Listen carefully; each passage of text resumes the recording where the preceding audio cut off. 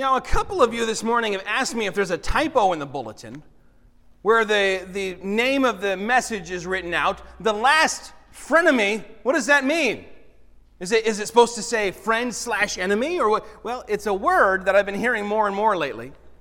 I thought it was a brand new word, like the internet came up with it, but apparently the word frenemy was actually coined in the 1950s. It's just that it has gotten more and more popular lately with certain television shows and this sort of thing. I don't know. Sean knows all about that, like Gossip Girl or something.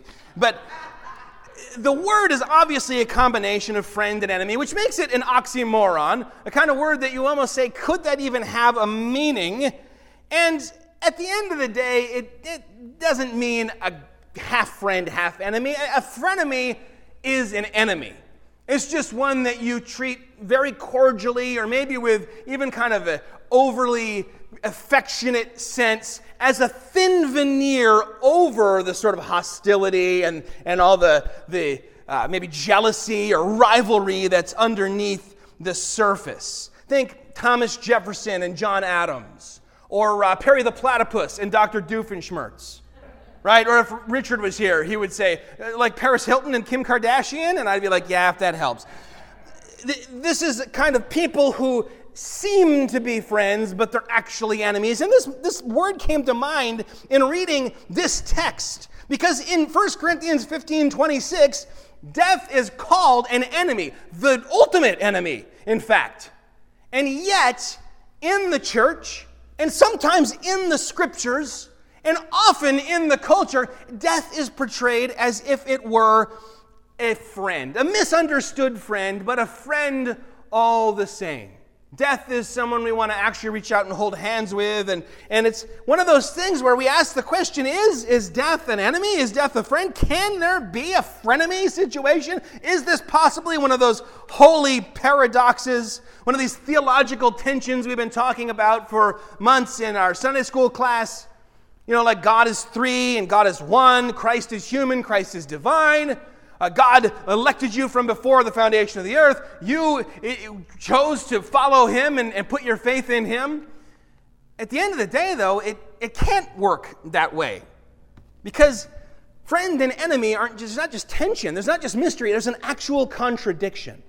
If I'm your friend, you trust me. You're vulnerable with me. You're not keeping, me in front of you so that you can keep an eye on me. If I'm your enemy, you've always got one eye on me because I might be coming for you and you will never know when.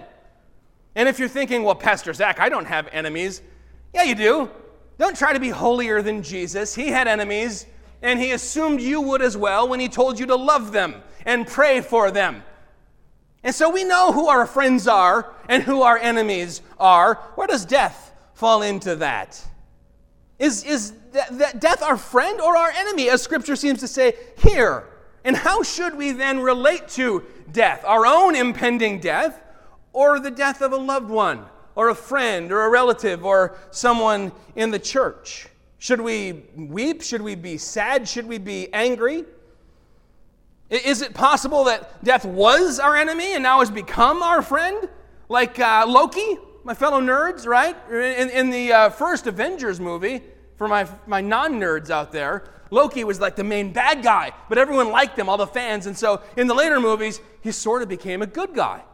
And I'm going, wait, isn't this the guy who attacked New York and killed all these innocent people? Well, he's become good now. Is that maybe what happened with death?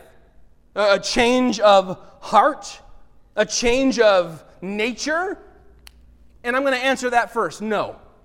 Death hasn't changed. Death is our enemy, present tense. In fact, you can say in every tense, past, present, and future, death is our enemy. Death was in the beginning the result of the fall, sin entering the earth, and the curse of sin coming upon us. Genesis 2:17, on the very day that you eat of the tree of the knowledge of good and evil, you shall surely die. Continuing into the present, death is tied to sin and condemnation.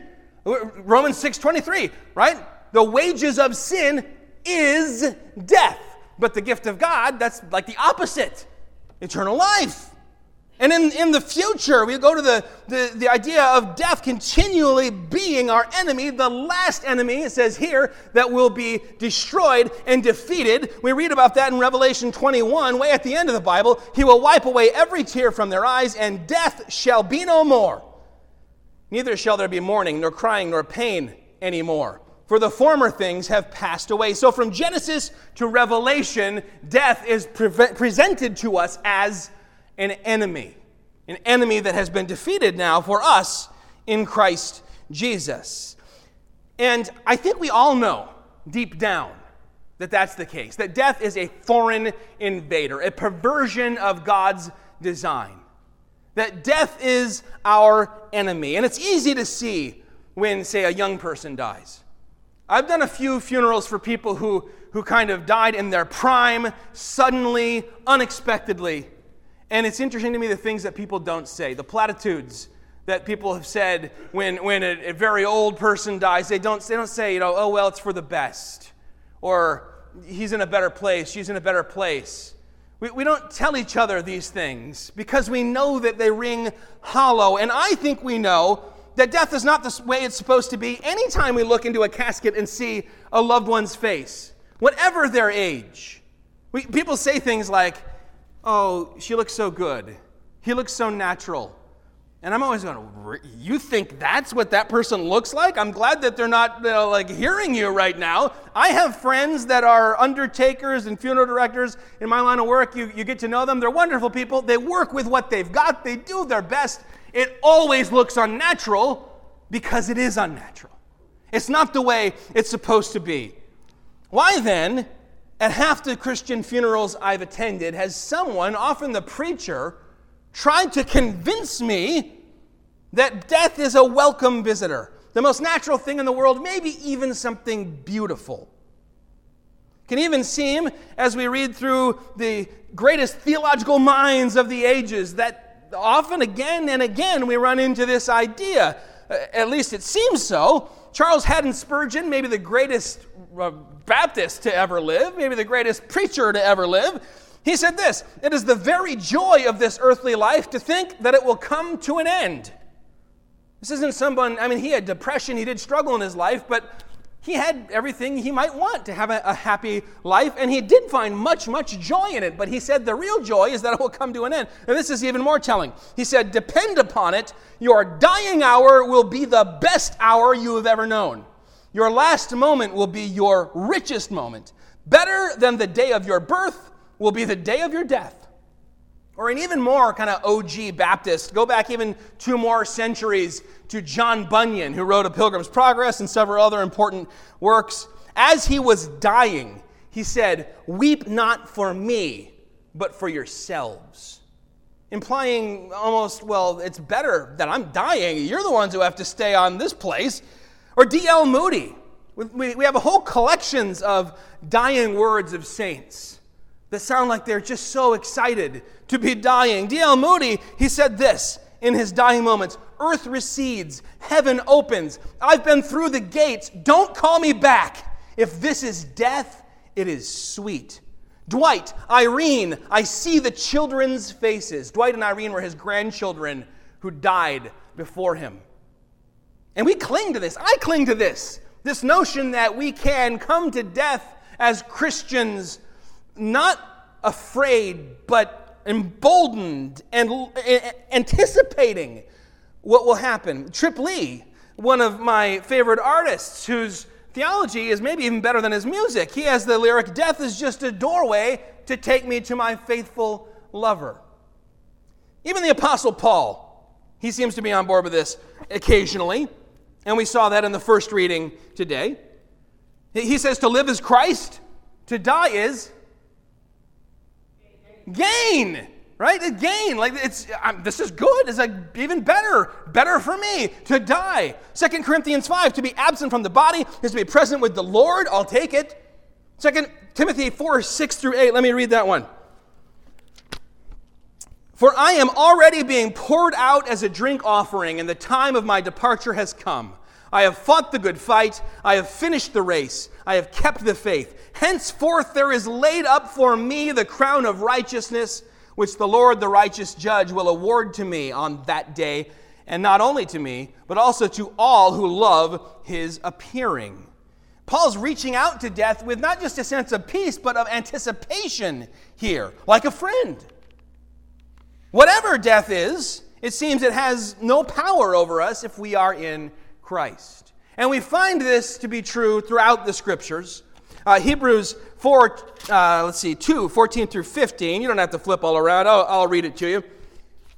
Hebrews 2, since therefore the children share in flesh and blood, he himself likewise partook of the same things, that through death he might destroy the one who has the power of death, that is the devil, and deliver all those who through fear of death were subject to lifelong slavery.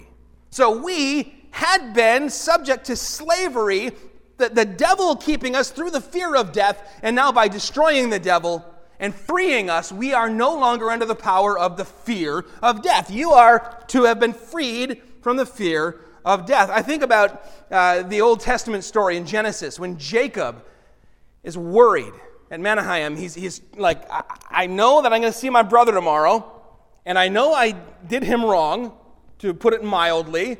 I conned him, then I scanned him, then I just stole outright from him. And also, I know that he's a big, hairy, burly, killer, and that he's got all these Hittites and guys and all this. He's got his Hittite wives. They could beat me up and take away all my stuff. I mean, so he's praying. He divides his family in half. Like, if he kills half of them, the other half will survive. He's worried because tomorrow he meets an enemy on the enemy's turf, in the enemy's territory. And if that's going to happen, there is reason to worry. But when you read about Moody approaching our enemy death, guy doesn't seem scared. Not in the least. Don't call me back, he says. You see, Jacob's enemy had the upper hand in every way. Our enemy does not. Because of the cross of Jesus Christ, our enemy is defeated, declawed, dethroned, humiliated, in chains. I think one reason that people often continue to fear death is that they are storing up their treasures here on earth. If you are storing up your treasures on earth, completely ignoring Jesus' command and warning not to, well, then every day closer to death is a day closer to losing your treasures, everything you've worked for. Every day closer to leaving behind forever all of your treasures. But if you are storing your treasures in heaven, every day closer to death is a day closer to forever having your treasures, securing them, enjoying them, throwing them at the feet of Jesus. Or to put it another way, for those who are not in Christ, this life is the best it will ever get. For those who are in Christ, this life is the worst it will ever get. So God has freed us from the fear of death. God has also freed us from the power of death. It's not like we're in denial here. We recognize this reality. Romans 8, there is therefore now no condemnation for those who are in Christ Jesus, for the law of the Spirit of life has set you free in Christ Jesus from the law of sin and death. We see death's tyranny has been toppled. We see that here in 1 Corinthians 15, which Mimi read for us. Down there in that second passage, death is swallowed up in victory. Oh, death, where is your victory? Oh, death, where is your sting? And we can, with Paul, celebrate that we are freed from the fear of death and the power of death, and yet we are not completely insulated from the effects of death. The truth of the gospel does not negate all of our sorrow in the face of death. When someone dies, it is good and right to mourn, to weep. Again, never a good idea to try and be holier than Jesus. Why do we have that wonderful verse, Jesus wept, that's wonderful because you could memorize it in 1 second and get the prize at VBS? Why did Jesus weep? His friend Lazarus had just died. It says he approached the tomb, knowing he was about to raise him from the dead. The very presence of death, this invader, moved Jesus greatly. He wept. He was sorrowful. He mourned. Matthew Henry, what a wonderful quote. I won't read the whole thing. The gist is, yes, when someone dies, they're not gone forever. Jesus said when he would be put in the grave, it was like a seed dying and going into the ground so that he would be kind of raised forth to new life, like a seed bursting forth. Matthew Henry says when you plant a seed, you got to water it. And we, as Christians, water those seeds with our tears. When the body is sown, it must be watered. It is a great tribute to our deceased friends to mourn. What Paul says is don't mourn as those who have no hope. We have hope. We hold tightly to the hope we have in Jesus Christ. And so please, don't do this to your friends if they're sorrowful, whether in the face of death or what, and you come along and say, listen, don't be sad. Don't cry. You know what? Bob wouldn't have wanted us to cry. Be happy. Think only of the happy times. The Bible tells us in Romans 12 to weep with those who weep, not to guilt those who weep into feeling like they should be celebrating. And please don't saddle your family while you're alive with this unbiblical garbage. When I die, please just don't cry. No sad service. Just play some happy songs and remember the good times. Remember, death is our enemy. But how do we then reconcile this frenemy situation where we have all these other texts where Paul is saying, yeah, I'll be gain. I'll reach out and grab death right by the hand. No fear and also anticipation. Well, for starters, we need to zoom out. Remember context? Those 3 rules of biblical interpretation, context, and context. It works for everything. Why is it that Bunyan said, weep not for me, but for yourselves? He went on to say, for I go to the Father of our Lord Jesus Christ, who will, through the mediation of his blessed Son, receive me, though a sinner. There we will meet to sing the new song and remain everlastingly happy, world without end. Wow, I hope I'm that articulate on my deathbed. Why did Spurgeon say that the moment of your death would be your richest moment, better than the day of your birth? He went on to say, it shall be the beginning of heaven, the rising of a sun that shall no more go down forever. And why did Tripley say death is just a doorway to take me to my faithful lover? Because that's what death has been reduced to. Our greatest enemy is now just a doorway. If you are in Christ. In fact, when we read at a funeral, Psalm 23, in verse 4, we say what? Yea, though I walk through the valley of the shadow of death, I will fear no evil, for thou art with me. What's the key word there? Through. Yea, though I walk through this valley. It's not that death is my goal, my end point. No, we are anticipating something beyond. In fact, Revelation 2:10, Jesus says to one of these churches that's suffering persecution, do not fear what you are about to suffer. Behold, the devil is about to throw some of you into prison that you might be tested, and you will have tribulation. Be faithful unto death, and I will give you the crown of life. What exactly is Jesus telling us to look forward to? Death? No, the reward that lays beyond death. Same thing with that 2 Timothy 4 passage. What is Paul excited about? Even as his body suffers, that he's being poured out like a drink offering? Wow, what a sensation. No, it's the crown of righteousness that will be rewarded to him on the other side of his great enemy. This is a great comfort for the dying believer. It's a slightly lesser comfort for her friends and loved ones as they gather. But it certainly is not some magic pill that removes suffering and turns death into our pal. And certainly not to be spoken of flippantly.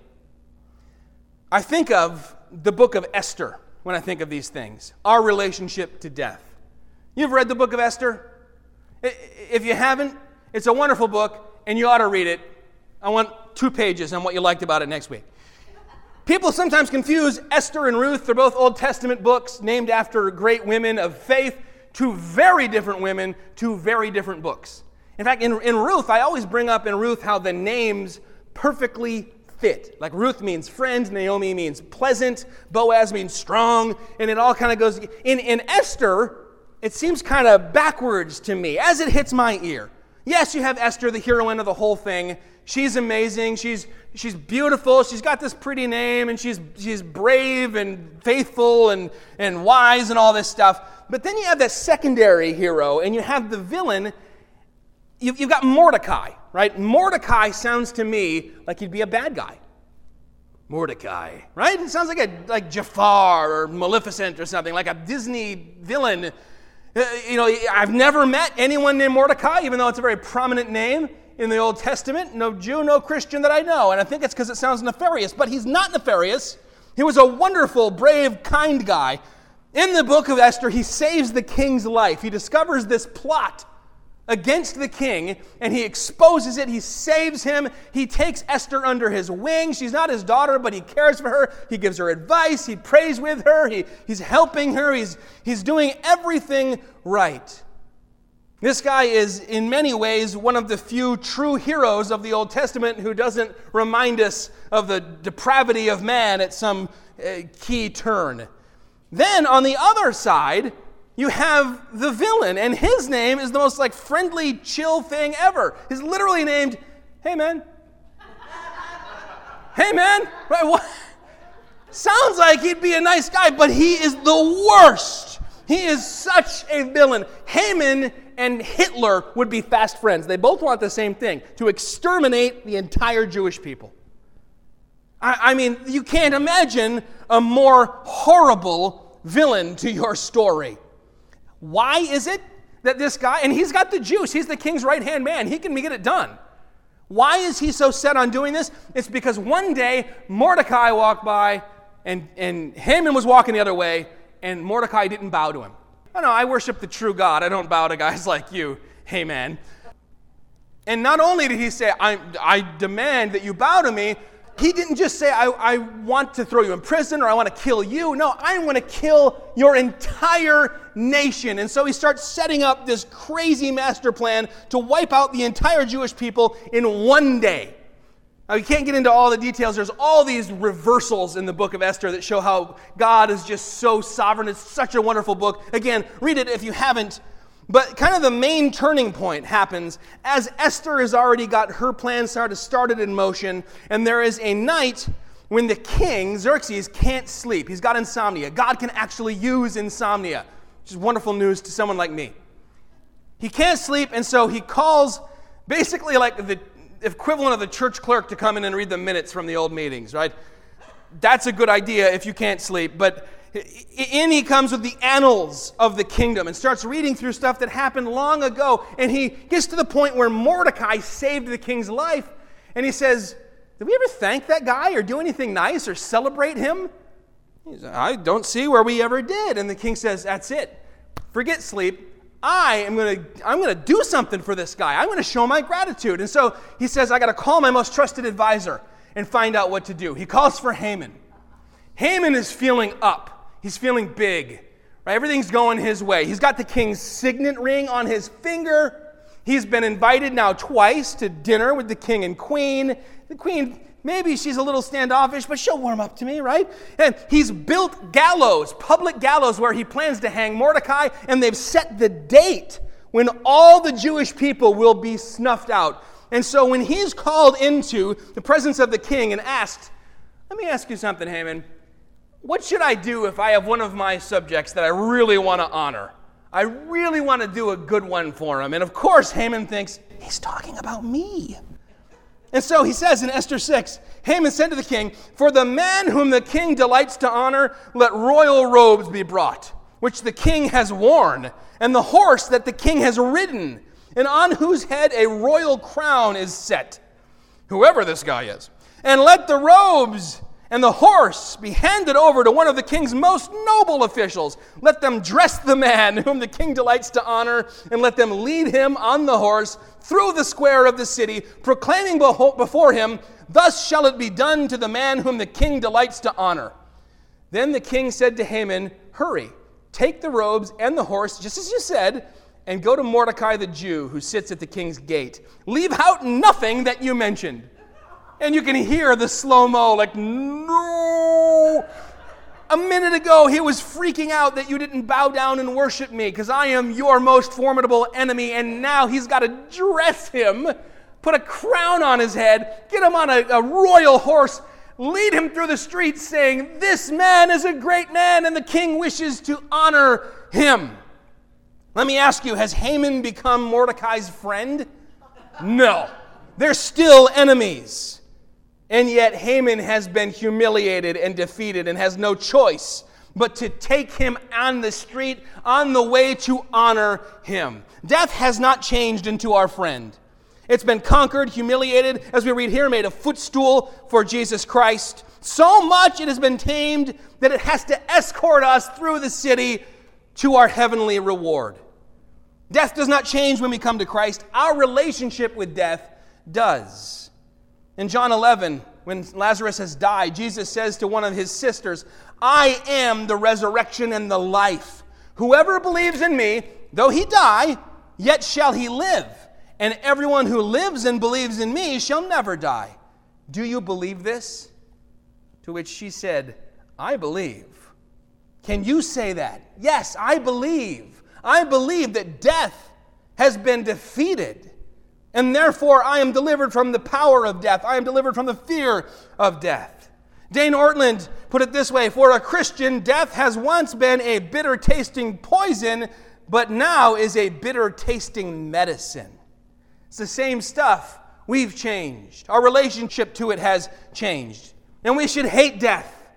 It is our enemy. And you say, I thought we love our enemies. We love flesh and blood enemies. We hate the sin nature, the devil, the world's corrupt system and all of its injustice. And we hate death and suffering because we love a God who has brought shalom into the world and is restoring shalom into the world.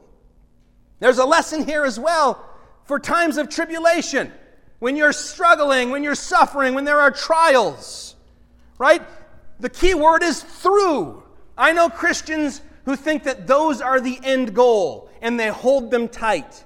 The kind of Marty Martyr situation, like, oh, yeah, see how much of this I've got? See how good of a Christian I am because I've got all these trials, and I almost begin to love them as if they were my friend. Like the Protestant version of standing waist deep in a freezing cold river, flogging my bare back all night long.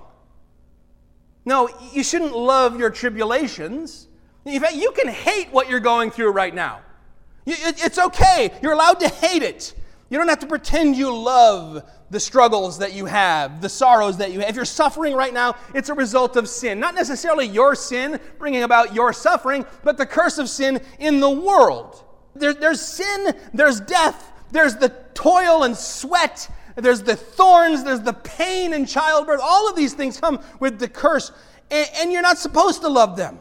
The reason that, like Paul, we can be content in all circumstances and give thanks in all circumstances and even praise God in all circumstances is because tribulation itself hasn't become a good thing. Rather, as with death, the ultimate result of the fall, God in his sovereignty uses tribulation as an entryway to something good. And in this case, that something is our increasing holiness, our becoming more and more like him. As Paul and James talk about us being kind of refined by the fire, burning away the dross, so that which remains is more and more reflective of who Jesus is. This is what the apostle's talking about in Romans 8 when he says, God works all things together for the good of those who loves him. When we endure, when we overcome, Scripture calls us to overcome to the end. That becomes our default, to say, I'm going through this, and God is using it, taking this enemy, conquering it, chaining it up, and saying, no, you're going to just be the way to bring my disciple from point A to point B, and then point C, and then all the way into my presence. We endure to the end. Now, at the risk of over-quoting Spurgeon, like that's possible, Spurgeon said, dying is the last, but the least matter that a Christian has to be anxious about. It's the last thing that you have to worry about on your whole checklist, but it is indeed the least. And I want to remind you how Haman's story ends. He doesn't just get done carrying this guy through the street and say, well, that was humiliating. I'm going to try and forget it. No. He's built the gallows. He's set this thing in motion. Esther finally makes her move. She exposes what he's up to. He wants to kill my people. And Haman is executed, hung from his own gallows. Oh, how does anyone tell me the Bible's boring? In our situation, Jesus has made his move and exposed our greatest enemy to shame. And our greatest enemy now carries us in procession to our reward. It's been reduced to that. But in the end, like Haman, death itself will be crushed and destroyed, hung on its own gallows. The last enemy to be destroyed will be death itself, as we read here in 1 Corinthians. And that ought to be a great comfort to us. It doesn't remove all sorrow. It doesn't make it easy. It doesn't make it our friend. But it makes it an enemy that has no lasting hold on anyone who is in Christ. Let me close with a quote from a guy named Adoniram Judson. I am not tired of my work, neither am I tired of the world. Yet when Christ calls me home, I shall go with gladness. Let that be what each of our hearts says. I am not tired of this work that God has given me. I'm not tired of this world, but I'm ready to go. And you know what? As you get toward the end of your journey and you get tired like Paul, and I've been poured out like a drink offering, I've run my race is done. I'm hanging out after the finish line, just sipping on my water, right? Listen, death is not your friend, but death is an enemy that has been completely destroyed, teeth removed, shackled, chained, leashed. Our Lord Jesus is sovereign, and we are safe in his hands. Let's go to him now in prayer. Heavenly Father, we do thank you that, well, our greatest enemy, our last enemy is death, that you have defeated death through the death and resurrection of Jesus Christ, that death could not hold our Savior back, and because he is the first fruits of those born from among the dead, the firstborn from among the dead indeed, that we too will be born again, raised to new life. That, Lord, we've seen our souls, our position before you cross from death to life, and one day we will indeed rise. We believe that. We believe that you are the resurrection and the life. And if we believe in you, though we die, we will not perish. And if we live and believe in you, we will not die. We do believe that. We answer yes. And we pray that you would comfort us then with that knowledge. That as we live in a world where death seems to be all around us, and its friends, tribulation and trial and suffering and injustice and hatred, that, Lord, we would remember these things are our enemies, but that you have overcome each and every one of them. We remember the words of Jesus, in this world you will have trouble, but take heart, for I have overcome the world. Lord, help us to take heart. In your holy name we pray. Amen.